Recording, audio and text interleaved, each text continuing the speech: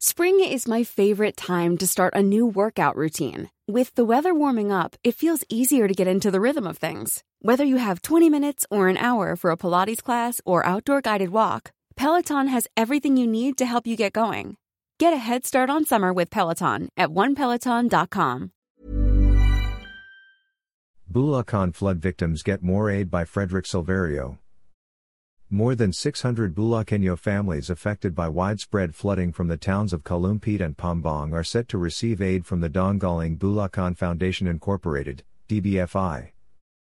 On Saturday, August 12, around 300 families from Barangay Corazon and Kalumpit benefited from Kalinggong DBFI program initiated by its chairman Gregoria Simbalan, President Gladys Sta. Rita, Vice President Cristina Tuzan, Secretary Karina Lau and Board of Trustees Lulu Santiago and Pacifico Eusebio Jr. The beneficiaries get 4 kilograms of rice, slippers, hygiene kit, blankets and biscuits. The second batch of 300 families will receive the same assistance in Barangay San Jose, Pambong Town on Monday, August 14. Simbalan said the main recipients of the aid are those declared by the barangay, village, as indigent and were severely affected by the recent flooding. Barangay Corazon Chief Renato Torres said that some parts in the village are still submerged in floodwaters. Our aim is to give back what the Lord has given to us.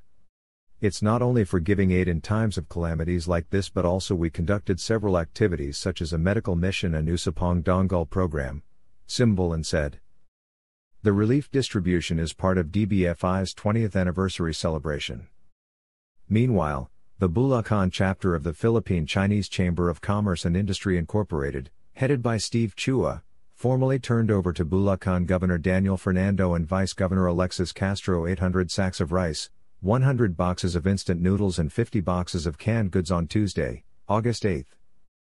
Fernando expressed gratitude to all benefactors for extending relief assistance to Bulacanos.